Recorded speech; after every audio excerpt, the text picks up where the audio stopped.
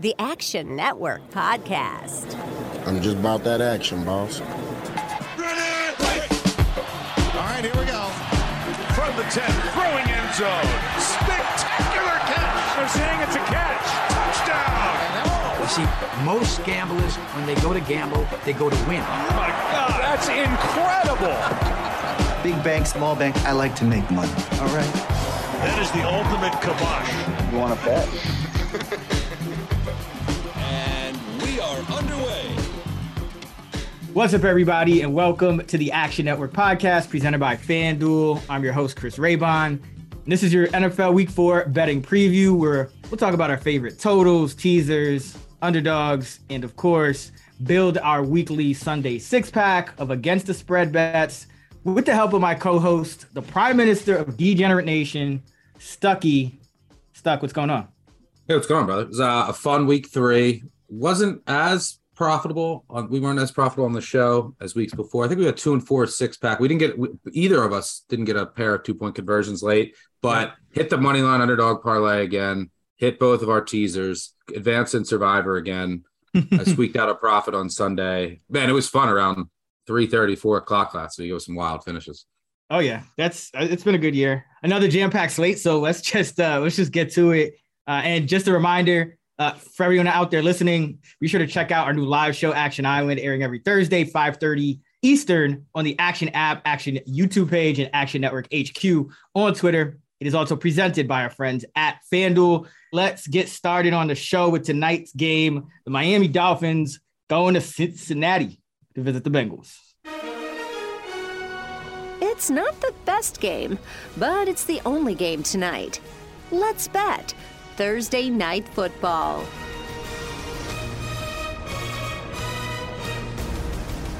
All right, Stuck. We got the Dolphins. Cincinnati is a 3.5-point favorite. The Dolphins, I don't know. They seem to be number one in everybody's power rankings. That's a joke. Absolute joke. Because they beat the Bills. They obviously have to be number one. Just because you only get half as many yards and Josh Allen short hops to throw, obviously deserve to be number one on everyone's power rating. So what do you think of this one? Absolute joke. By the way, going into week 4, 0-3 against the spread teams, which are the Raiders and Saints, are just dead 500 past 25 years. 3-0 against the spread teams, Dolphins, Falcons, Texans, and Lions are 40% against the spread over the past 25 years. I think that the 0-3 against the spread teams, the reason that, the market doesn't, you can't all right, let's buy low. Sometimes there's just teams that the market doesn't, I do the same thing. I can't tell how bad a team's going to be until, 5-6 weeks. You don't want to lower them too much. Yeah, I really love the Bengals here. I bet them earlier in the week. I still think that there's some value here at FanDuel. What are they sitting at right now? 3.5. Yeah, 3.5. I'd still bet minus 3.5. One, yes, the Dolphins are undefeated, and I think they're improved. But come on, they've had 2 of the most improbable wins that you will see all season. Number one, they beat the Ravens with a 1% post-game win expectancy. The lowest in the past 3 years. They were down 24 in the fourth quarter, hit a bunch of crazy plays. The Ravens fumbled at the 1 on a quarterback sneak. Come on. And then against the Bills, it was, the first time in 25 years since the 96 Jags that a team won like that with that box score. The Bills can't get snaps off at the end of each half. I think they got outgained by about 300 yards. Yeah. And they had the advantage of home field and the humidity, and the Bills just cramping all over the field. The Bills lost 1 million offensive linemen during the game. They had their practice squad secondary in there. So let's cool it on the Dolphins and that they're number one in the power ratings and are going to the Super Bowl. And by the way, I just mentioned on Sunday, they played 90 plays on defense against the Bills in that humidity. By the way, that's sideline. If there's a lot of humidity and the sun, 1 o'clock is beating on you, it's rough. Diggs was having a rough day. I don't know if he was out the night before in Miami, but yeah, Miami was on the field for 90 plays, that defense. Now you got to go on a short week to Cincy against a Cincy team that kind of finally figured it out. You saw them hit some explosive pass plays. You saw the offensive line play better. We knew it was eventually going to come together, and I just needed to see signs of life, which we got from Burrow and company. So this sets up as just a fantastic spot on Thursday night. Look, the Dolphins, they blitz a lot, even though they're getting a league low 8% pressure rate. They blitz a lot. What does Burrow do? Eats blitzes for breakfast. And I also think that the Dolphins defense, I've said this coming in the year, is really overrated. They're also dealing with some injuries. Everyone with a pulse puts up a lot of points on them. I think the Bengals will do the same here. It's just a horrible situational spot.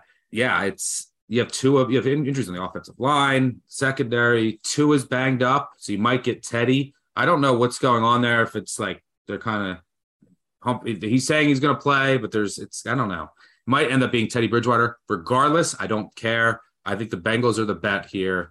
I am interested to see Tyreek Hill versus Eli Apple. If you recall last year, Eli Apple was chirping Tyreek after the Bengals beat the Chiefs. So that should be fun to watch. Who knows? Tyreek might get thrown out in the first quarter if he burns it for a touchdown.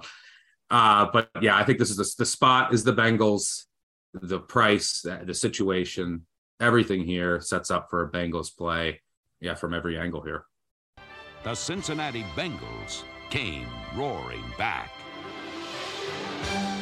Yeah, I think the Dolphins are way overrated. I mean, they didn't deserve to win that game. Josh Allen throws 63 passes and short hops one at the 1 yard line, and then another one is one he can't just spike. It's like it's supposed to be a spike, but instead of spiking it, he has to throw it. I mean, it was like the 3 worst passes he threw all day essentially cost him that game, or not even the worst passes, just like the worst luck happening on those passes. Yeah. So yeah, I've seen people say like, oh my God, how are the Dolphins underdogs, going against the 1-2 Bengals and the 3-0? It's like, because they haven't really. Yeah, I've seen people say the Dolphins should be favorites. It's like, yeah. I know you played it at 2.5. I like it I obviously like it 2.5, 3, a lot better than 3.5, just for the key number. But I'm guessing you're seeing just kind of like a Bengals smash spot here, just blow them out.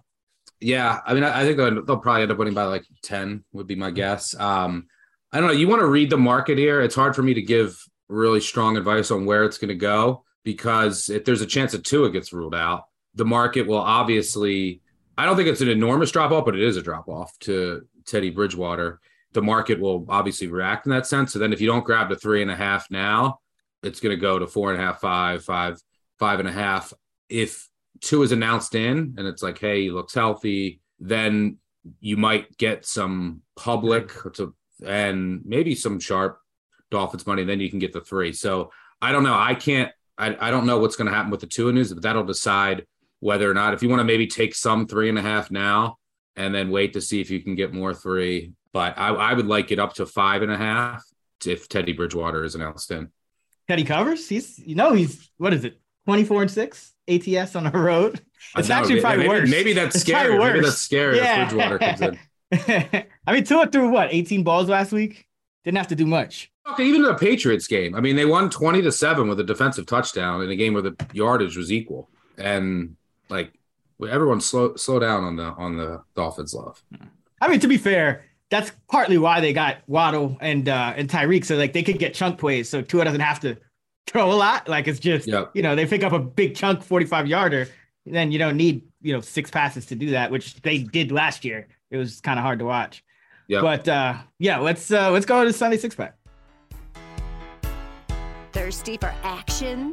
Let's crack open the Sunday 6-pack.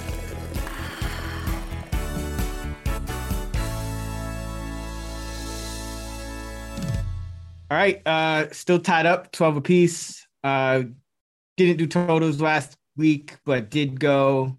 Each of us went 1 and 2 on the 6-pack, so our first losing week. Got to get it back together. Where are you going with your first pick? All right, for my first pick of the Week 4 Sunday 6-pack brought to you by FanDuel, I'm going with the Baltimore Ravens +3 at home against the Buffalo Bills. Look, coming into this year, I had the Bills power rated as number 1 and in the AFC, and the Ravens number 2. I was as high as anybody on. It's why they're my lone Super Bowl future.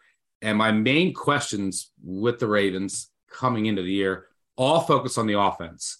Okay, how will Lamar Jackson and this passing offense fare against the blitz? And the results are mind-blowing to me. I didn't think he was going to be anywhere close to this good. He had never thrown for over 150 yards with 3 touchdowns against the blitz in a single game. He did that in the first half 2 weeks ago, and then he did it again last week. Patriots blitzed him on 49% of dropbacks, and he shredded them with a 4th-round rookie playing left tackle who never played left tackle. He played 1 snap at left tackle in his college career. Just an amazing performance. We saw it against Miami too. Ravens I still think are undervalued here. That Miami game, I think, is holding people back from they had a 99% fluky loss. This team should be 3-0 with 3 dominant victories over 3 AFC East teams. Other side, Bills, I think, have the best roster in the NFL. They're one of 3 teams that have a top 10 offense and defense EPA per play. But this isn't the same Bills team that came into the year. This Bills team is beat up. You look at their defense alone, their secondary is a shell unit. They really need to get Trey White back because now you have Benford hurt, you have Jackson hurt, you're missing a Pro Bowl safety, and his replacement last week is now the lowest graded safety in the NFL. So that's something to watch because so much of what Buffalo could do was predicated on, when Trey White comes back, locking down the number 1, and then having those 2 deep safeties that don't allow any explosive plays. You saw it against Miami, right? Bills were still doing well against preventing explosive plays. When both Poyer and Hyde are back there, allows them to do so much. So without one, could be some trouble. Defensive line injuries. The offensive line, and it's just not the same offense without a healthy Morse. You have a couple other guys in the offensive line that are banged up. So this is not full strength Bills unit that came into the year. And Ravens, look, they got Dobbins back. I think they're going to get Stanley back. I keep saying I don't even know if he exists anymore. Him and Shaq Leonard are just like on a practice field somewhere, just playing air football. Yeah. I think they might get Stanley back here, which is important because McCarry's also banged up, and you're going to be going against Von Miller. But Lamar Jackson is playing on another plane right now, and he is in some kind of zone. You're also getting one of the best staffs and special teams units in the NFL as a home dog of 3 or more. And for what it's worth, Harbaugh's 48, 33, and 3 against the spread as a dog. That's 59.3%. Only 2 coaches over the past 25 years that are more profitable as underdog. Mike Tomlin, obviously, and Sean Payton. It's of 141 coaches since 2003. Harbaugh's 4-0 against the spread as a home dog over the past 3 seasons with either Lamar or Huntley. Both losses, he won 2 straight up. Both losses came by a single point. Average cover margin 9.75. Weather, a lot of wind and rain in the forecast for Baltimore, obviously helps the Ravens here. So I hope that the Bills come out here and say, we're going to blitz Baltimore, because in the playoff, this is how far the Lamar Jackson has come. At first, everyone said we have to zone him because we can't play man, because we need to be able to see him. He can't run, right? But then Lamar was just shredding zones. Remember how good he was in his rookie year. So then everyone said, F this, let's try playing man. And then they had a little bit more success. Ravens don't have great receivers. Lamar was struggling with his accuracy.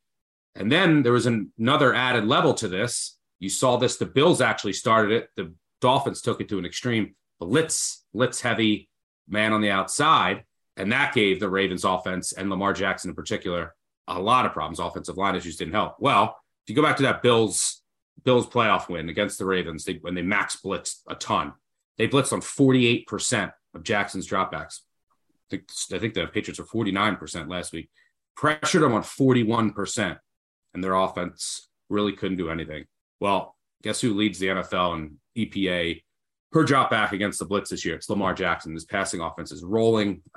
With the weather, their running offense will have an edge here against a banged-up Bills defense in front of a raucous home crowd. I wish this game was at night, but I'll take the 3 all day here. Give me the Ravens.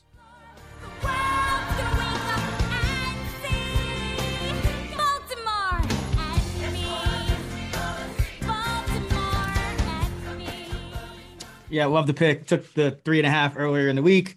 I'm sure you did too. So follow us in the app at Stuckey2 at Chris Raybon, so you can get those notifications as we make these bets. For this line, I don't see it going back up, so I would grab the 3. Yeah, agreed. Regarding the blitz, I don't see them blitzing. I'm fairly confident that Buffalo will not blitz the Ravens. I think that what they're going to do is I agree. I think they're only going to rush 4. Yeah, I hope that they blitz. No, they're not blitzing. They're gonna make Jackson go up and down the field. and he can, and they can. And the fact that you have, Dobbins back, I know he's not full health, but, the running game should be a little better. But yeah, I think they're going to make him go up and down the field. They've blitzed on 6% of opposing dropbacks this year. They played zone on 94%. That's just what they have to do, not because of the opponent, but because of what's been going on with their own health. Like they have Von Miller. Yeah, they have Von Miller. They have enough on the line. I know some guys were hurt on the interior last week, but they have enough there. At least they feel like they do to just, and they have enough on offense. They feel like to just, okay, let's just make these teams go up and down the field. Maybe it's another one of these unders. I ended up betting the Bills Dolphins under last week. Didn't look good at halftime, but that Miami Heat, came through at the end. But this could be another one of those games where, everyone's looking at it, expecting fireworks, and, both of these defenses just make the other go up and down the field on longer drives. But there's no way the Ravens should be 3-point dogs at home. Like, the Bills are great. Don't get me wrong. But like you said, they're banged up.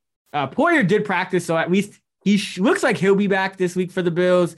And I believe Jackson practiced as well. I'm not sure if he's actually going to be in game ready. Bates did not practice. He's in the protocol. Phillips still didn't practice. Deion Dawkins didn't practice with an illness. Call me a homer all you want, but I think I'm like 95% on Ravens games on this podcast over the past 3 years. Yeah, you're pretty. I mean, that's your squad. I feel like I don't remember you, at least since you and I started doing it. I don't remember you losing unless did you lose that Ravens bet when I went against you with the Browns and Lamar got hurt? Yes. That might have been the only one, and I beat you. That cost me the season. That was like the biggest fluke loss. I was there for the game. Yes. Who came in? Huntley, I think it was, right? So I had the Browns and Huntley came in. Oh, yeah, you had it was a Ravens game. You didn't pick the Ravens, but you had the Browns. Yeah. They lost by 2. Yes, and I think you had the 3 or something like that. Yeah. Don't hate the player, hate the game, man. All right. Well, for my first pick and the second overall of the Sunday 6-pack for week 4, presented by FanDuel, I am going with the Arizona Cardinals. Cliff, plus 1.5 against the Carolina Panthers. It's been a long time coming. Haven't bet on the Cardinals all year, I don't think. Good thing I haven't, because they've been stinking it up. But I look at this game against Carolina and I see a winnable game for the Arizona Cardinals. First of all, this team is still getting pressure, even without Chandler Jones. They're scheming up some blitzes. They're doing they're blitzing a ton. Only the Giants are blitzing. And I was wrong about. I had the Panthers against the Giants. I thought Baker could handle the blitz a little better than he handled just organic pressure. But I mean, they were horrible against the Giants blitz in that game. Baker. But the more important thing is, on what everyone's talking about this Cardinal offense, they can't score touchdowns. Kyler Murray's 1 week, he's a god for running around for 20 seconds on a 2-point conversion. The next week, he's back to being like Call of Duty Kyler, calling out his receivers. I mean, it is what it is. But the bottom line is, you got the better quarterback in this game, and for one of the few times, you got the better coach in this game. When you're back in the Cardinals. I don't believe in Matt Rule at all, but let's talk about Mayfield, because I think that's really the issue here. Baker Mayfield, usually we say, okay, pressure, that's when you bet against them. Cardinals, 5th in pressure rate. Great. They're blitzing a lot. We already saw that Baker's having trouble with that when he went against the Giants a couple of weeks ago. But I think what's more concerning, if I'm anybody that wants to back the Panthers here, and I know, some money did come in on the Panthers. Baker Mayfield's 33rd out of 34 quarterbacks in on-target throw percentage from a clean pocket. So that adjusts for drops. That adjusts for all these other silly things that can happen that aren't the quarterback's fault. And that's a concern, because Baker's going to struggle under pressure.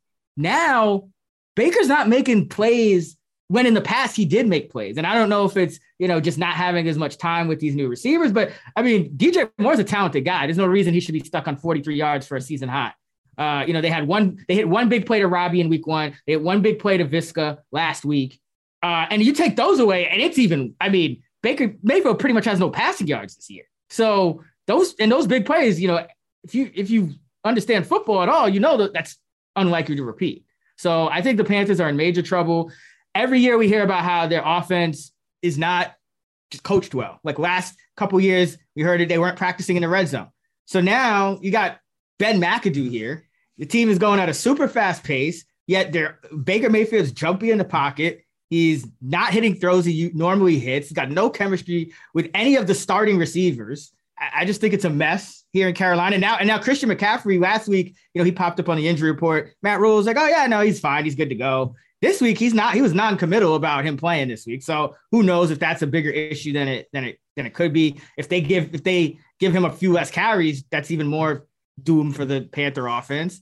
And on the other side, listen, Arizona, they started really slow in that Raider game. We saw what they could do in the second half. Last week, they just couldn't punch it in the end zone. Too many field goals. I think that will turn around enough to beat this Panther offense in this game. Baker Mayfield, 11-22 with a push, just 33% against the spread in his career as a favorite, losing twice as much as he wins against the spread. Matt Rule, as a favorite, 3-10 against the spread. And Cliff Kingsbury, knock him all you want. This is the one spot where if you're backing the Cards, you want to back them here. Road underdog, Cliff Kingsbury, 14-3. 3-2. Yep, against the spread. That is immaculate. So between Cliff and Rule, you combine the two spots, you get a 24-6 record, 80% with Rule as a favorite, Cliff as a road dog. So this is just a spot, a little bit of a buy low on the Cardinals. I'm still down on the Cardinals. It looks like we were both down on the Cardinals. We were probably correct, but it's really hard for me to get excited about this Panther team. Even last week, it was more the Saints making blunder after blunder on the road than it was the Panthers really winning that game. So give me the Cardinals. I can't back you here, obviously, with Cliff, who's covered 7 straight, too, on the road as an underdog. There's one thing that to keep in mind here, and I hope all of our listeners, friends, and followers down in Florida are safe down with the hurricane coming. It's just some awful sights down there. But there's going to be some weather impact on Sunday, and Charlotte could be one of those places. So that's something just to keep in mind. I don't know necessarily who that would benefit. I think it just probably introduces more variance. But I will agree with you. Baker Mayfield, has taken his numbers, has been horrific. Like arguably outside of Fields, has been the worst quarterback in the NFL so far this season. So that's really concerning. But on the other hand, it's like, all right, they won a game last week, and then they had 2 close losses. And then if you look at Arizona, it's okay. Outside of one half, they've been the worst team in the NFL. Granted, they had injuries in game 1, but they just got their doors blown off. They were dominated last week by the Rams. The Rams fumbled at the 1. You got to remember, too. And then they were down 3 touchdowns to the Raiders. And it's not like the Raiders have looked great. So I'm really concerned that the Cardinals, who, by the way, part of this problem is the coaching. I tweeted this last weekend. What the hell do they do in practice all week? I don't know. Everyone had funny replies. Like they just play Call of Duty, which might be true. They don't come out with a game plan or anything, but maybe they just need to get on the road, and that's when they get focused, and that's why Kingsbury has been good in these spots. If I had to choose, I would say that the weather will favor Carolina just because Arizona is a West Coast indoor team. So just keep an eye on what that weather will look like on Sunday, but I'm not playing the Panthers. For me, this is a pass. All right, where are you going with your second? All right, for my second pick of the Week 4 Sunday 6-pack presented by FanDuel, I'm going with the Indianapolis Colts minus 3.5 at home against the Tennessee Titans. This line's at 3.5 at FanDuel right now. I think that you'll be able to find a potential 3 at some point if it's not out there right now. I thought that this line was going to be higher, and you weren't going to be able to get a 3 this week because the Colts last week beat the Chiefs at home in an ugly game, thanks to the Chiefs special teams, which helped us in the moneyline underdog parlay and us get the cover. Meanwhile, the Titans beat the Raiders. Okay, I didn't think anything was going to take much of that, but all of a sudden I'm hearing things like that. No one's rushing to bet the Colts here. I thought this line would be higher. I don't understand. Everyone said the Titans were like a bottom 5 team last week. They beat the Raiders at home, and now that's changed. In that game, the Raiders went 1 of 12 on third down. They were in the red zone 6 times and had 16 points. The Titans were in the red zone 3 times and scored 3 touchdowns. Darren Waller dropped a touchdown pass that got intercepted when the Raiders were at the 3-yard line. Dropped it in his hands, bounced up. The Titans also didn't get after all that, the Raiders didn't get a 2-point conversion to tie the game to force overtime. I was not impressed with the Titans at all. This team stinks. Go look at their entire body of work. And what this game comes down to me, is Matt Ryan looks slow. Their offensive line has been great, but at least they have the receivers back. Titans passing game needs the running game, and they could do some things in play action, but it doesn't wow me at all, and their offensive line's a mess. What this game comes down to is 2 things. 1, the Colts defense by far will be the best unit on the field. And 2, the Colts will be able to run the ball, and the Titans will not. Titans were able to have some success running it last week against the Raiders. You could do that against the Raiders. And then that set up some play action things. Colts' strength is their run defense by far, and I believe Leonard will be back this week, but who knows. Titans offense, 29th in EPA per rush. Titans defense, 30th EPA per rush. 31st in explosive runs allowed. Hello, Jonathan Taylor. Jonathan Taylor's going to have a huge day here. The Colts defense has been great against the run and should get their best linebacker back here. So I think that's all what this comes down to is the Colts defense will be the best unit on the field. They're at home. I think Taylor will have a much easier time on the ground moving the ball, which will then set up some easier play action opportunities for Ryan, and Tannehill won't have that same luxury. I mean, look, the Titans are one of only two teams in the NFL that are in the bottom 10 in EPA per drive on offense and defense. You know, the other is the Jets. That's it. It's the Titans and the Jets. The Titans are a bad football team. We've seen that. Just because they converted a bunch of red zone opportunities and the Raiders couldn't convert a 3rd down doesn't make the Titans automatically good. I think that the Colts are cheap here, especially if you can get the 3. I like Indy at home to get it done. Yeah. I just think both of these teams are trash, honestly. I couldn't get there at maybe if it was 2.5, 3.5. I would rather go with the Titans. I don't see the Colts. Jonathan Taylor actually missed his first practice of his career. I think he's going to be fine, but that is something to monitor. Yeah, they said I looked into that. I was listening to. They said that he was just sore, so they wanted to give him the day off. He should be fine. But I mean, it's notable. But listen, the Colts. I mean, that was the most undeserved cover of all time last week. The Chiefs just had a special teams meltdown, and Travis Kelce dropped a touchdown. I just worry about Matt Ryan. I agree. I think, the running game it favors the Colts on both sides of the ball, and that can be enough. It ended up being enough for the Browns against Pittsburgh. It could be enough. But I mean, Matt Ryan looks awful. I think what it is for me is that I just don't trust that they can separate from anybody, right? The Colts, they're not the week's worst team. They're going to win some games. They have some good players, but I don't trust them to separate. And now you're talking about you got to get a touchdown and hold the Titans to a field goal and win by 4. It's just a lot for me. I hope you win, but the three's important here. And I don't see them stopping. But I think the Titans are a bottom 6 team, and the Colts are an average team at home with advantages in the run game on both sides, and I think they get it done. We'll see what happens. Divisional game. It was this matchup where it was like it would go to overtime every time, right? Like last year. I feel like you had the Colts and it was just like Carson Wentz. So hopefully Matt Ryan doesn't pull a Wentz. He's like a different kind of bad. Like some of those fumbles last week. I mean, oh my God. It's like I could see that shit coming. It's like, Matt, just move, bro. Shuffle, step up, do anything. In his old age, it's like his reaction time is just a little bit slower. I don't know. I just worry a little bit about him, but I'll be rooting for you. I need Taylor to get 30 touches. 30 touches here. The Titans' run D has been bad. Bad. But I will go to my second pick, the 4th overall of the Week 4 Sunday 6-pack presented by FanDuel. Going with the Tampa Bay Bucks plus 1.5 in, we don't know yet, maybe Minnesota.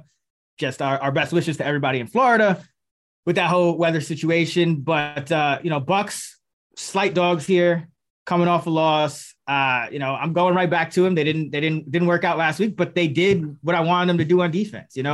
Little bit of a slow start, but they hold Aaron Rodgers in that offense to no points for, basically the last 7-8 drives of the game. And I think this Chiefs offense is still a little bit overrated. compared to last year. I think not having Tyreek obviously changes some things. And, I just don't think it's like, I don't think it's even with Andy Reid and all these guys. I don't think this offense is like amazingly schemed either. They just kind of have Patrick Mahomes and they have a bunch of guys, that he's throwing to and he makes great plays. But I don't really see any rhyme or reason to the play calling. I don't see it as explosive without Tyreek Hill. They're not using Valdes-Scantling as a deep threat, which kind of is a head scratcher because you would think against single high, like that would be the game he would go off last week. Didn't happen. I'm just kind of down on this Chiefs offense a little, and I'm really high in the Bucks defense. As you can see, what is it now? 3 touchdowns in 3 games for the Bucks defense. So, and against two of the offenses they face are pretty good. And even that Saints offense, I mean, I know Jameis was dealing with some things, but it's still a pretty good Saints offense. We talk about the receivers, Jameis. I know they didn't have Kamara, but love the Bucks defense in this spot. I think they can get pressure on Mahomes. Don't think they need to blitz to do it, but and they probably shouldn't because Mahomes will rip them up. But think they can cover. Bucks Chiefs aren't as dangerous without Tyreek. So now, the Bucks have one, I think, really good corner. Use them on Juju. It's going to be tough for the Chiefs to move the ball. We kind of saw that against the Chargers when the Chargers were healthy on Thursday night. And then on the other side, it's kind of, the Bucks need somebody apparently. Russell Gage is not enough, but you're getting Mike Evans back guaranteed this week. I don't know what's good with Julio. He's another one, though. He just be out there with Leonard and Ronnie Stanley. Like, he's not a real NFL player anymore. But I think with Mike Evans, and then you still have Gage as a number 2. Maybe he's even pushing number 3 if somebody can get healthy. I think that'll be enough with this running game with Fournette. Chiefs can't run the ball. Bucks aren't going to let them run the ball. I think they make the offense one-dimensional. Both of these quarterbacks, obviously, very good coming off a loss. Mahomes is 10-3 against the spread, but Brady, I mean, there's really no equal, coming off in these spots. He is 66, 36, and 2, 65% off against the spread loss, going back to 0-3, covering by 5 points a game, 11-3, 79% against the spread with Tampa. Covering by 7.8 points per game, coming off a loss against the spread, and then coming off a straight up loss, 43-16 against the spread the next week, covering by 6.7 points since 2003, with the Bucks 7-2, covering by 6.8. So he's just a great play in the spot. And by the way, off a loss as a dog, Brady 10-0 against the spread, perfect since 03. As a dog or a pick, down to a pick. Since 2003, any spot, doesn't matter if he's coming off a loss or what, 25, 9-2, 74%, covering the spread by 8 points per game. And by the way, I think this Bucks offense at some point is going to have a coming out party. And it might be this week. This Chiefs defense is, it's a little more athletic, which is good. Still don't think it's great. I think this Bucks offense does enough, and their defense continues to play well. So give me the Bucks as a short dog in what will likely be Minnesota. I would agree here. By the way, 17-1 against the spread for Brady, 94.4%. After a loss as an underdog or favorite of less than a field goal, covering by 14 points per game. So it's either a favorite of under a field goal or a dog. 17-1 against the spread, covering by 2 touchdowns a game.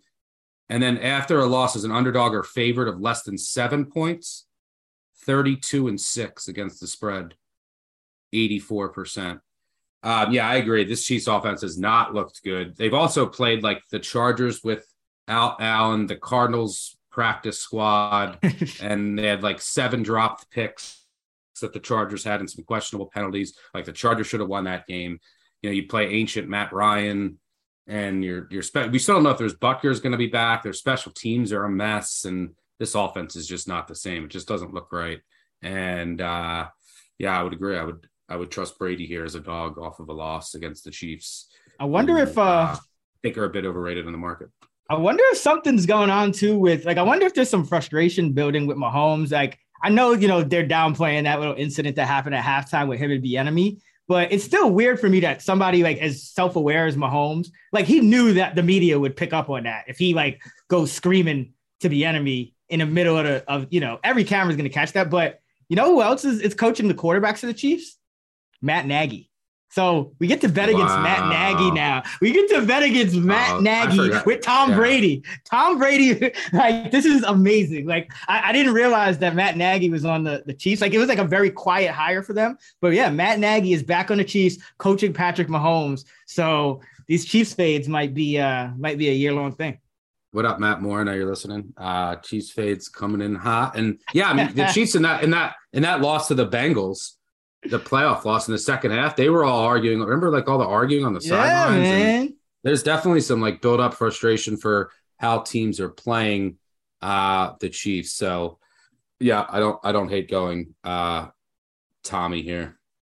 To the 35, to the 20, to the 10. He's all the way home. Holy moly. Man, woman, and child did that. Put them in the aisles. Just tore them loose from their shoes. All right, for my third pick of the Week 4 Sunday six-pack brought to you by FanDuel, I am going with the New England Patriots plus 9.5 at the Green Bay Packers. I literally almost flipped a coin between the Patriots and the Raiders. You made the right choice. Even though I bet both. We'll talk about the Raiders game later. You know, if it was 10.5, I definitely would have went Patriots, but now that it's down to 9.5, my deciding factor was I'll take Belichick over his pet in Vegas. So yeah, there's a lot of talk. Hoyer's lost 11 straight starts, but you know he's covered like 58% of his games. He's 8-3 against the spread and catching more than 5 points, 4-1 when catching double digits on the road. And Belichick's obviously elite off a loss, has been his entire career. Expect you get the max game plan here. He's 48-22-1, 69% covering by about a touchdown. 29-9-1 against the spread on the road after a loss. Played this angle in week 2 against the Steelers. And how about 25-3 against the spread on the road after a loss as a dog or favorite of less than a touchdown? 25-3 against the spread after a loss on the road as either an underdog or favorite of less than a touchdown. A lot of overlap with Brady there, but he's had some success with other quarterbacks as well. If you look at Castle, even Newton, and Mac Jones. Bill Belichick's only been an underdog a double-digit underdog once, and it was with Brian Hoyer in Kansas City in a game he did not cover. So, you know, but when I look at this game, I don't think that this look headline was about 5. I don't think that the drop-off between Mac Jones, who might play, they say, is 4 to 5 points from Mac Jones to Brian Hoyer, the current version of Mac Jones, because Mac Jones has been bad all year. If you look at all of his metrics, and Brian Hoyer knows this offense inside and out.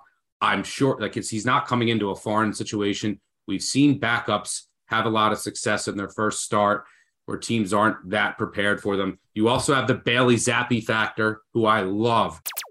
Bailey Zappi. I love. And if he has to come in late and give us a backdoor, he will. But I just think this is too high of a number to lay against Belichick in what should be a low-scoring game, considering how the Packers offense is playing right now. They're still trying to figure things out. You know, Bakhtiari is not all the way back. I love Romeo Doubs, and he's going to be their number one receiver. My man called it. Yeah, we both called that. I've called that since college. Oh, yeah. He's going to eventually be their number. But this offense isn't humming right now at all. They didn't score in the second half against the Bears. They got 14 points right away. Great script against Tampa, and then held on to win 14-12. This offense is still figuring itself out. I assume that you'll get a good Patriots game plan here. And then one thing with the Packers is when they have a big lead, they tend to play a little conservative on offense and defense. Backdoor could be open here. I assume you get a max effort from the Patriots after getting embarrassed last week. You know, chance Mac Jones plays. Hoyer at least knows the offense. He'll take some shots here. You hope, you know, Jair Alexander's banged up too for the Packers, which could help.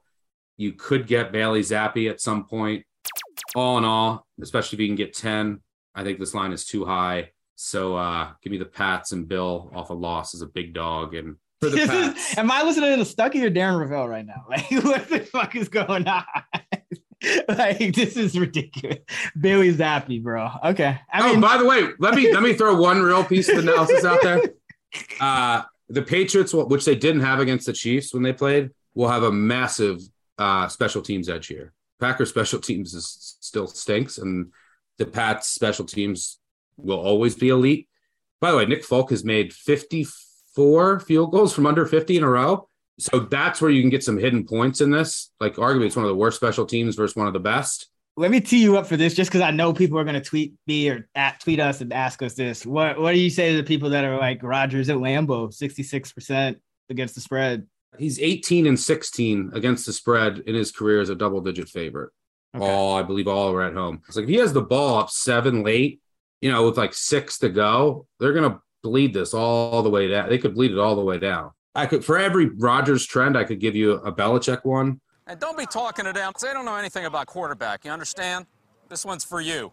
You got the Belichick factor off of loss. The line is sitting at 9.5 right now. So yeah, just wait if you're out there because it's in a dead zone now. It's not going to go to 7. So don't listen to this and bet it if it's at 9.5. Wait to see if it goes to 10, 10.5 because it's in a dead zone right now. For my third pick and the 6th overall in the Week 4 Sunday 6-pack, you want to bet on Brian Hoyer? All right, I'll go with Mitch Trubisky. Pittsburgh -3 at home against the Jets. Empty set for Trubisky. And it's intercepted. Trubisky over the middle. Intercepted. Mitchell Trubisky gets caught trying to force something in there. And you were laughing at me. This is what we do on this podcast. Like, I think you said it last week. If you're not uncomfortable betting on the NFL, you probably shouldn't be doing it. This line is 3.5. This is another one. Try to get to 3. It's depending on the book. It's kind of jumping up and down. But I saw it go to 3 at a bunch of spots when Zach Wilson was announced as the starter. And this was music to my ears because I actually have Joe Flacco rated above Zach Wilson. And that could change, obviously. But I'm talking about for this specific game. Like for Zach Wilson, who's been banged up and hasn't had as much practice time, coming back, at first start on the road, terrible towels, Steelers coming off a loss, extra time to prepare, doesn't have chemistry with the two guys that have caught the most balls for the Jets, which are Garrett Wilson and Tyler Conklin. I just don't like the spot for Zach Wilson at all. I think that he has a brighter future than what he showed last year, but one of the most inaccurate quarterbacks in the league last year, one of the most turnover-prone quarterbacks, stopped turning the ball over a bit down the stretch, but still averaged 160 yards per game. Just he didn't trade in the turnovers and get better. It's just he didn't turn the ball over anymore. It's kind of like Daniel Jones, It's it's not really improving your team's odds of winning. But you also got the Jets. Still, Pittsburgh, obviously, you miss TJ Watt. It's a big loss. No way around it. But the Jets' offensive line is in shambles now at the tackle position. George Fant is hurt, and George Fant's not that great. But, he was a guy that could, they could put him on the left. They could put him on the right. Now they got, McDermott came in for him last week. Their offensive line got destroyed last week. Yeah, he McDermott comes in for Fant, right? And again, Fant. I'm not saying Fant is a world beater, but he's been valuable to this Jets team over the past couple of years, right? Dwayne Brown's not ready yet to come off, but McDermott comes in for George Fant last week. 22 snaps. This dude allows 5 pressures and a sack on 22 snaps in pass protection. That is abysmal. Last year, and it's not even an outlier. Last year, he played 77 snaps in pass protection and allowed 4 sacks per Pro Football Focus. So the Jets offensive line, on the road where, the crowd's going to be a factor. I could see a lot of penalties. Wilson's going to be out of sync with everybody. I could see a lot of penalties, miscommunications, turnovers. Minkah Fitzpatrick looks like he's out of the protocol and is practicing.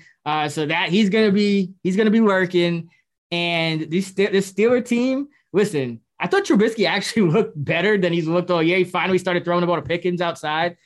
So hopefully they can kind of continue that, because I think that's, in this game, actually, you want to throw the ball to the middle, which is another thing the Steelers haven't been doing. So hopefully we can get some more baby Gronk, Pat Freiermuth going. But listen, this is Mike Tomlin off a loss. He's 57%, 47-36 against the spread in his career.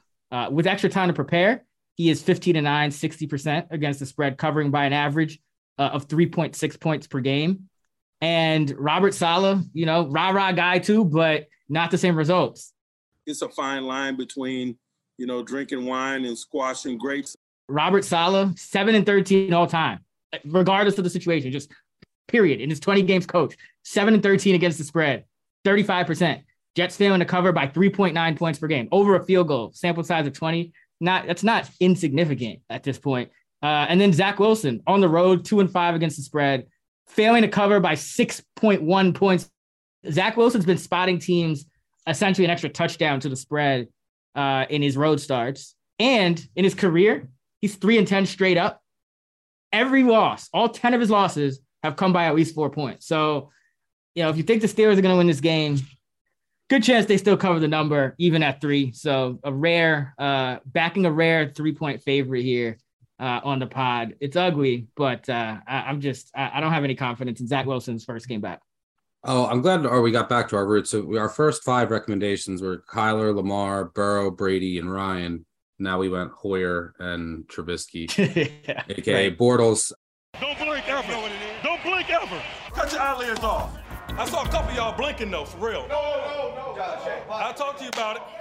If Flacco played, I was thinking about playing the Jets. Now that it's Wilson versus Bortles, it's my 2 least favorite quarterbacks in the league. You've just been Bortled. I would lean the Steelers. That's like what my numbers show a slight bit of that. I am not betting this game. For the show, I'll root for you to cover. Part of me will root for a tie since I have the Jets and Steelers win total under. So a tie would be lovely. That happened to me one other time in my life where I had 2 under teams that tied. It was the Bengals and the Eagles. Gun to my head, I would bet the Steelers with you, but I am not going to make our listeners suffer anymore about talking this game. I hope that the Steelers have a pick 6, unless you need some fantasy points in this game. Pick 6 to start the game, and they win 7-0, and that game never comes on red zone one single time. Well, on that note, that's going to wrap up our Week 4 Sunday 6-pack presented by FanDuel. Stuck got the Ravens +3, the Colts -3.5, the Patriots +9.5. I'm going with the Cards +1.5, the Bucks +1.5, and the Steelers -3. Now it's time for the Week 4 Coach's Pep Talk. And we're going to go nose to nose with him, and you're going to play better than you ever dreamed of, because, God damn it, that's what I demand of you. And this week's Pep Talk comes to us from American soccer star Alexi Lawless, and we're dedicating it to Joshua McDaniels. Get it together, Josh.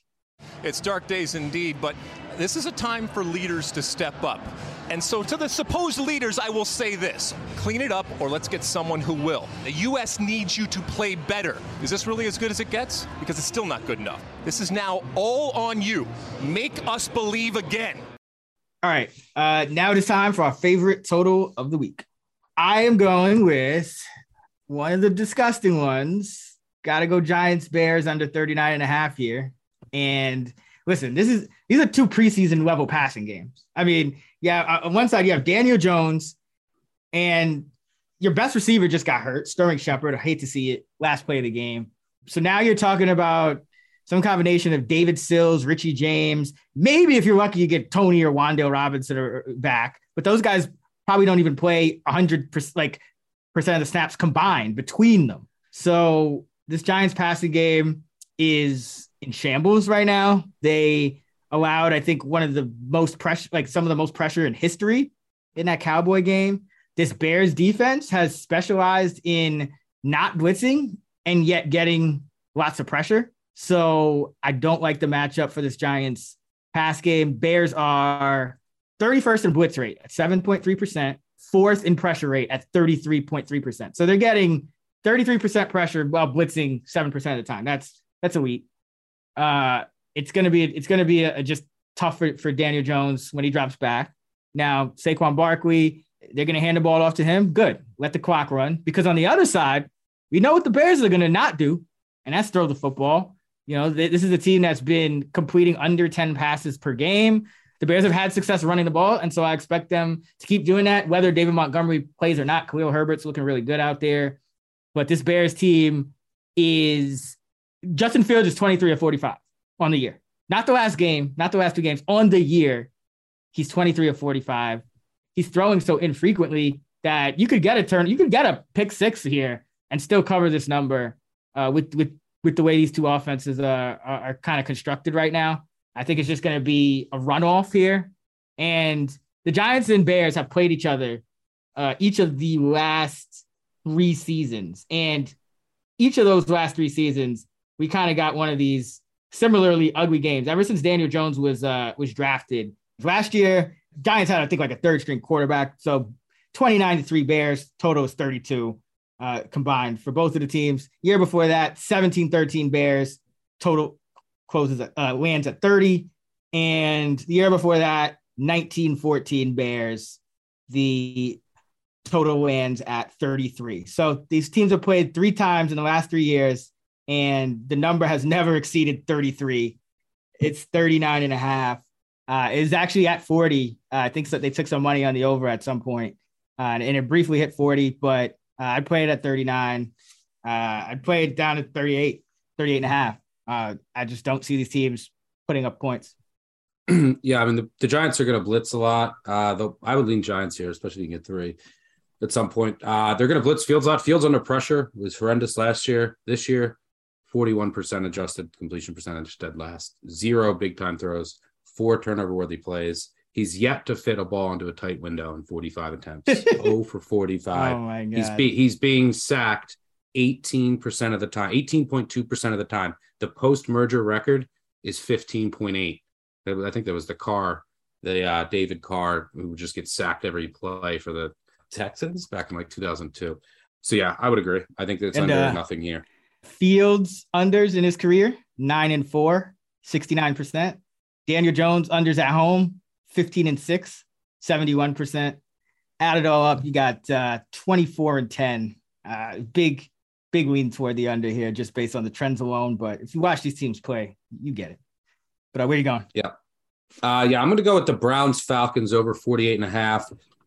I'm fairly confident Myles Garrett's going to be out. I'm fairly confident Jadeveon Clowney is going to be out. I am fairly confident JOK is going to be out. Ward is questionable. This Browns defense has not been covering anyone on the back end. Their strength is getting pressure, and now their star defensive end and their other defensive end, in my opinion, are both going to be out. Falcons, by the way, we've talked about them a lot. I think they have a fringe top 10 offense if everything goes right this year. I mean, Mariota's 7th in EPA per dropback, and they're grading out that well, even while allowing the highest pressure rate in the NFL. And the reason for that is Mariota's mobility. You probably don't have to deal with that much pressure this week if both Clowney and Garrett are out. And on the other side, and you're on a fast track here in Atlanta, on the other side of the ball, Jacoby Brissett has been awesome throwing the ball. He's been great. And the Browns have the number 1 rush offense in the NFL, number 1 rush EPA per rush in the league. And the Falcons don't have a great run defense. They should be able to move the ball up and down the field here. The Falcons should answer. I like this over. I think it'll eventually tick up when all these Brown defenders are ruled out, as I think they will be. Yeah, it actually hit 50 earlier in the week. Then it's ticking back down, maybe because Garrett hasn't officially been ruled out yet. But yeah, I think it's one of those things where they just want to keep the Falcons on their toes. And I would expect it to tick back up. I would lean over to, I think the only thing you'd be concerned about is if the Browns, knowing they have all these injuries, just like, and it sounds crazy against the Falcons, but if they try to play keep away and just ground the ball. But even with that, I mean, like you said, I think they're going to hit some chunk runs. And yeah. But I agree with you. I really like this Falcons offense. You mentioned Mariota is 7th in, what did you say he was 7th in? EPA per dropback. Yeah, he's also 7th in my quarterback rankings this week in fantasy. So we've come a long way. I think his ADP was like QB 28. So this is Marcus Mariota week all day. I think that there's some value in some of these overs. The scoring is way down. There was a good article by at Stats by Lopez put out today talking about why the scoring is down. Yep, I saw that. And a lot of it, it's not penalties. It's not fumbles at the goal line are up a little bit. It's not pace or anything. It's just that passing offenses are less efficient. And I think that's 2 things, and we talked about this, and he alluded to it in the article saying, about how teams are now playing much more too high safeties and they're taking away explosive plays. I think that's part of it. And I mean, just look at the difference of the Chiefs offense is a perfect example. But also I think that the inordinate amount of injuries at wide receiver and quarterback is also playing a part of it as well. but I don't think that plays any part in this game. The Browns secondary is a mess. The Browns should be able to run the ball. Quarterbacks and wide receivers are healthy in this game, and you're on a fast track. I think there's some value in this number. All right, so I'm going Giants, Bears under 39.5. Stuck is going Falcons, Browns over 48.5. Now let's get into our favorite teaser of the week. Oh, yeah. 6-point teasers. If you don't want me to, don't tease me. Don't tease me. Try to please me. The standard is a 6-point teaser. You can find more great content about teasers if you just Google Stuckey Teasers. He has a lot of great content teaching you how to put a new guide out today on the app. New teaser guide. Oh, there we go. Today. Okay, there we go. Yeah, so check the Action Network app. Follow Stuckey at Stuckey2, and check his teaser guide that just dropped. Where are you going? I'm going to go Brady. Teasing Brady up over 7. By the way, he's 9-0 when teased as a dog between 1 and 3 points in his career. Think that game will be close, lower total as well, which helps. And then I'm going to tease him with the Saints from 2.5 to 8.5. If Winston doesn't play, banged up, and it's Dalton, fine. There's going to be no downgrade from a spread perspective for me. Getting that over 8, lower total. One thing I like about this game, a little slept on angle, is I really value the experience of going to London. And it's just such a unique thing, and you got to get people acclimated. And I think the Saints are handling this so much better. They went to London on Monday. They got there Monday. And it's not surprising because Dennis Allen, their head coach, has been there in 2017 as an assistant. He was there in 2012 as the Raiders head coach. He was there in 2007 as the Saints assistant again. So he's been there 3 times. O'Connell's never been to London before. Not even his assistant, never on a team. None of his assistants are. They're going Friday. I don't get that at all. It's very bizarre to me that you got to get your bodies adjusted. And Kirk Cousins was even in an interview saying like, yeah, we're going to be really jet lagged and we got to somehow get over that. It's like, well, go earlier in the week. That's how you get over it. So I like how the Saints are preparing and handling the trip over, but low total. I think this game should be close. I think the Saints bounce back here, get a good defensive effort. Yeah, the Saints are one I'm monitoring. I almost took them in the 6-pack. They did hit 3 at one point. It looks like they're kind of fluctuating between 2.5 and 3. But we record this on Wednesday, and usually I don't pay much mind to these Wednesday injury reports, but I mean it's pretty brutal for the Saints. So that's something to monitor. I mean, Michael Thomas, don't know if he's going to play. Jarvis Landry, don't know if he's going to play. Winston, obviously. Yeah, just pain. It was pain everywhere. So we got to keep on pushing through and being resilient. You just got injuries all over the place for the Saints. But I probably will be just playing them on the spread. All right, for mine, I'm going with the Bucks, teasing them to 7.5, and then the Broncos teasing them to 8.5. And I know you like the Raiders this week, but I'd be concerned about the Raiders. I know this is like one of those spots where they're 0-3 straight up, they're 0-3 against the spread. It's like you expect them to bounce back, but I think McDaniels is in trouble here. I just think that it's a difficult adjustment for him, kind of going from what was going on in New England where he got to focus on offense. And you see this a lot with some of these coaches. Now he's out there, he's calling plays, he's got to be in control of the team, he's got to get them ready, because what we've seen out of them is like the Chargers game, fine, whatever. But game 2, they get up big, they take their foot off the gas after halftime. That's on the coach to keep them motivated. And then in week 3, they just come out flat, and it's just mistake after mistake. And also, he's causing Derek Carr to regress, because Carr is essentially just going where the read takes him. And now Devontae Adams is not happy. So it's now it's like, what are you going to do to fix that? And are you going to force the ball to him? But this is also a week you got Patrick Surtain, who could shadow Devontae. So that's not a great matchup. Derek Carr's, committing a lot of turnover-worthy throws. So I like Russell Wilson in this spot as a die. I think the Broncos offense actually is going to have their best game in this spot against this Raider D. I know Patrick Graham, he's the Raiders D coordinator. He had a good game plan against Russ with the Giants. So I think Russ is going to be able to learn from that a little bit, and they're going to be able to learn from that. I like what the Broncos are doing, hiring and kind of admitting where they're going wrong. And I just think it was a brutal matchup last week for them against San Fran, and people are a little too down on this Broncos team. So give me this Give me the Broncos, teasing them up over 8 here to 8.5. Russell Wilson as an underdog in his career, for what it's worth, 27, 13, and 2, 68%. And on the road, he's 63%. But Josh McDaniels, he got off to a 6-0 start against the spread as a head coach. Since then, he's 7-18 against the spread, just 28%. And also this is a really interesting one too. I don't know exactly what it means, but when you have a dog that's closes 1.5 to 2.5 in week 4 specifically, so it's a sample size of 30, so it might just be nothing, but it did grade out as an A in BetLab. So 23-7 against the spread, 1.5 to 2.5. So if it doesn't get to 3, 77%. So obviously you're teasing it up past 8. You don't really, that it's kind of moot, but it just makes the case stronger in my opinion. But I wouldn't be surprised the Broncos win this game. Yeah, I like the Raiders. I mean, if you watch the Broncos offense, it's Iowa. I have. I've watched the Raiders too. It is. The Raiders are 0-3, and they could easily be 3-0. They played evenly against the healthy Chargers team. They were up 3 touchdowns on your Cliff Cardinals. And then last week, Waller drops a touchdown pass. They score 16 points in 6 red zone trips and give up 21 and 3 and go 1 of 12 on third down. A lot of those things I think is some noise. Especially in the red zone, Waller dropping some passes. So they could be 3-0. They could be 3-0. And the Broncos struggling to beat the Texans at home in Denver in the altitude where they always thrive in like that first game. And then last week, you get 11 points. Russ isn't running. The offense is completely broken. I mean, it is beyond repair unless they let him loose. It's a joke. And then after the game, he's like, this is a championship performance. Like, do they think that the offense is not broken? One of the worst offenses I've seen in my life watching the NFL.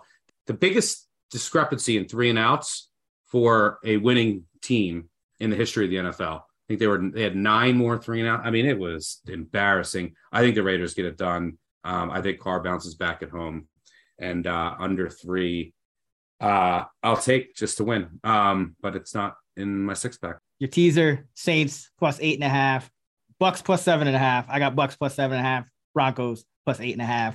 I do want to take a second for a quick announcement to any listeners who use the Action app. Thanks to our new partnership with FanDuel, we've got a new technology update for all you gamblers out there, and it's called Quick Slip. Here's how it works. Let's say you've got a FanDuel account. You're in the Action app looking for the best lines. You can use Quick Slip to go directly to FanDuel with that same pick already in a bet slip ready to go.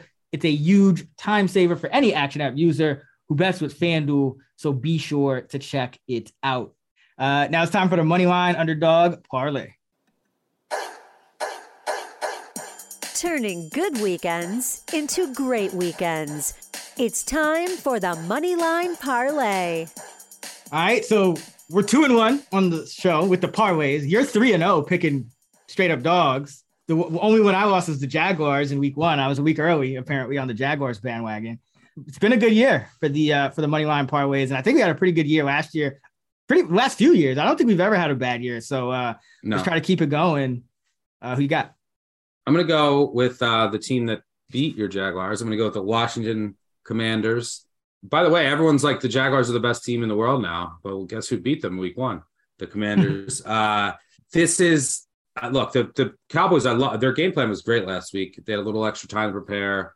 Cooper Rush looked good with the play action and some of the things that they put together. I think it was a really good, well done job by the Cowboys staff overall. But you have a short week now after a road Monday night game. Coming home might not be as well oiled. And then on the other side, you have Washington, who just has a high variance quarterback in Carson Wentz. So I like him in a division game, taking him as a money line dog because he could throw 3 pick sixes.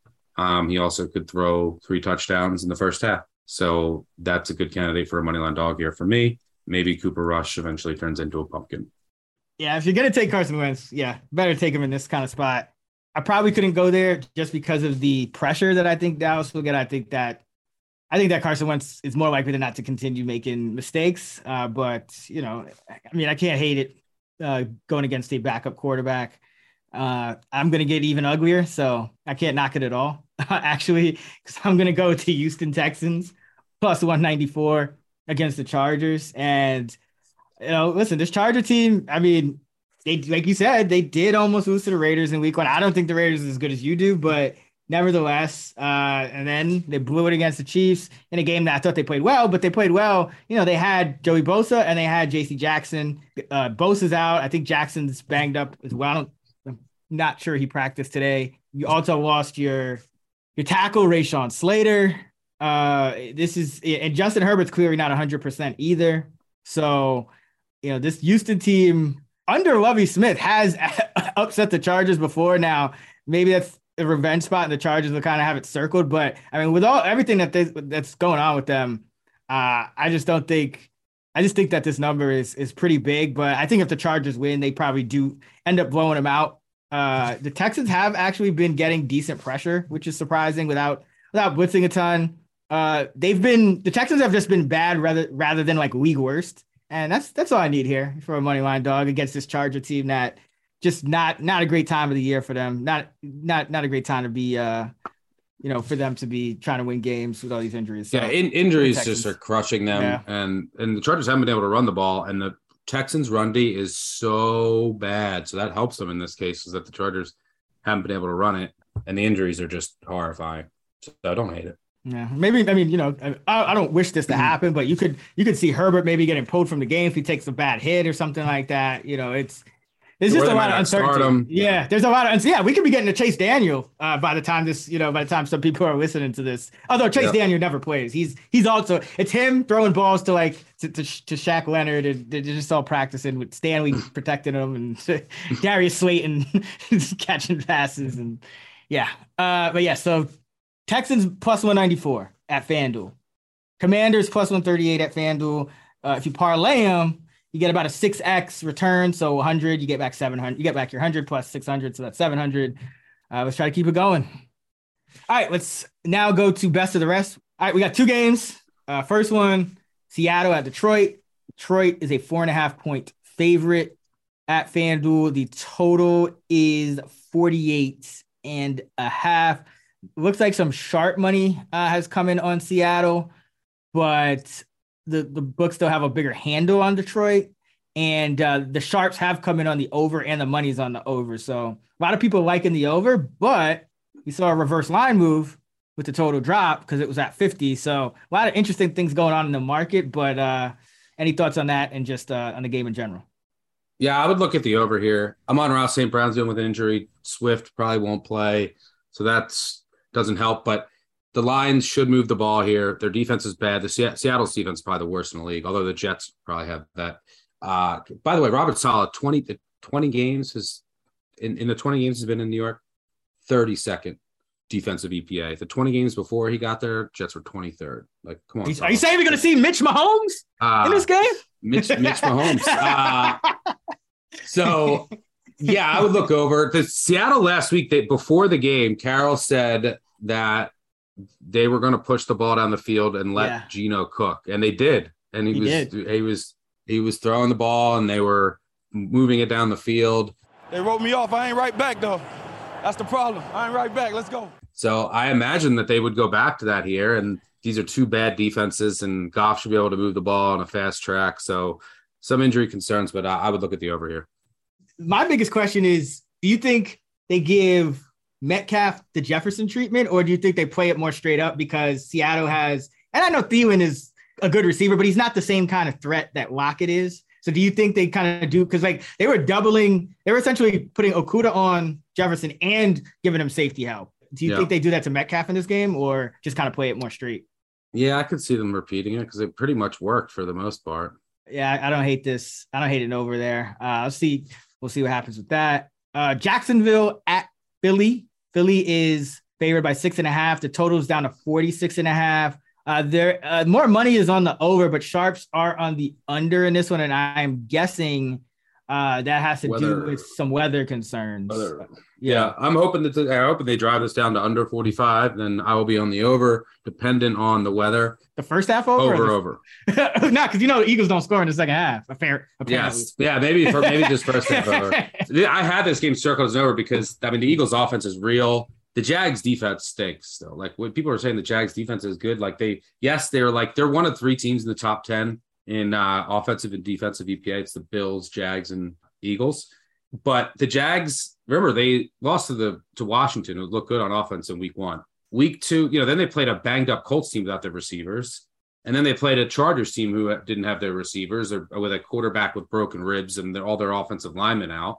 So this defense, the Eagles should have no problem moving the ball on the Jaguars. Now, what I do think is real is the Jaguars offense, and it's looked spectacular. That's the influx of Doug Peterson and the upgrade in the coaching. They have been ripping apart zones, ripping apart. They're getting rid of the ball quick, and they're just finding holes in zones. Trevor Lawrence, #1 EPA per dropback against zones in the NFL this year. That's what Philly runs a lot of. Philly also gets a lot of pressure. You saw them sack Carson Wentz 1 million times this year. Lawrence getting rid of the ball so quick. So not as relevant here. And the Jaguars offensive line is playing well, especially in pass protection. So, yeah, I think that both teams can move the ball. The only concern is the weather. So I hope this line total keeps coming down. Keep an eye on the Action Network app. If it goes like 45, I would love to hit the over. Yeah, right now, as we record this, possible rain and about 15-mile-per-hour winds. So yeah, the winds are what I'm most concerned with. All right, let's jump into our Survivor segment.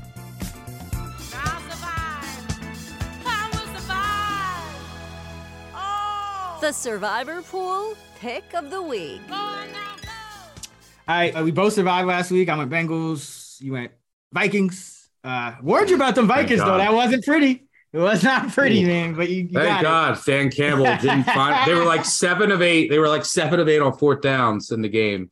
And then he doesn't go for 4th at the end, tries the long field goal. Dan, if you're listening, your kicker is not named Justin Tucker. Go for it. Doesn't matter if you have 1 ass cheek and 3 toes. I will beat your ass. Yeah, man. Like your offense is even if it was Tucker, go for it and end the game. Yeah, them and the Falcons. I want it's fitting that they had some crazy endings with like the Falcons giving away games at the end, because both of those teams just know how to lose games. But where are you going this week? I'm going with the Cincinnati Bengals, and I know you used them last week. I love the spot, and if you look, they have a couple easy games coming up, but there's some other teams that I can use. Their schedule is really second half of the year is really tough. I also want to save the Eagles. A lot of people might use the Eagles here, and the Jags are improved. There's also the weather element here. I also want to save the Packers for later in the year. I think a lot of people will use them. So I'm taking this I also consider the Lions. And if you're listening to this after Thursday, again, it depends on the type of pool you're in. Like if you're in a smaller pool and you just need to all right, someone tweeted at me, I only have a couple people left in this pool. I just need to advance. Well, then use the Packers. You could also do that in a bigger pool too, but it depends on the size. I'm taking the route of, all right, I like the spot for the Bengals. I would have used the Lions, but the Lions is a favorite to scare me just because, Dan Campbell also goes for a lot of 4th downs. You might not have Swift. You might not have Amon-Ra St. Brown. There could be a lot of variance in that game. So I'm passing on the Lions, although I don't hate using them. Like when else are you going to really feel comfortable using Lions? Probably like January 1st at home against the Bears. That's a long way to go. Division game, though. I mean, even that. But at that point, if I make it that far, I'm going to have to use the Lions. So, right. Yeah, they're going to maybe have to win me the whole thing if I get that far. But yeah, I don't mind. The Packers are a safe pick. I don't mind the Eagles either. If you've already used the Packers and you just want to advance, I'm going to get a little riskier here and use the Bengals. I know that some people that's not an option because a bunch of people used the Bengals last week, including yourself. So where are you going? Yeah, I'm just going to go with the Packers. Looks like Mac Jones. I mean, him and Belichick got some type of beef where I think they want him to come back and he doesn't. And so they're kind of sniping at each other in the media, but I'm pretty sure Brian Hoyer is going to start. Brian Hoyer is 0-11 in his last 11 starts, losing by a touchdown per game. So, and you're going against the Packers in Lambeau. So, hopefully they cover. Back by 7. Yeah, right. 7. Exactly. So hopefully they cover. Hopefully it's a low scoring game because I also am leaning toward that under. Haven't bet it yet, obviously, but yeah, give me the Pack. All right. That is going to wrap it up for the Week 4 Action Network podcast presented by FanDuel.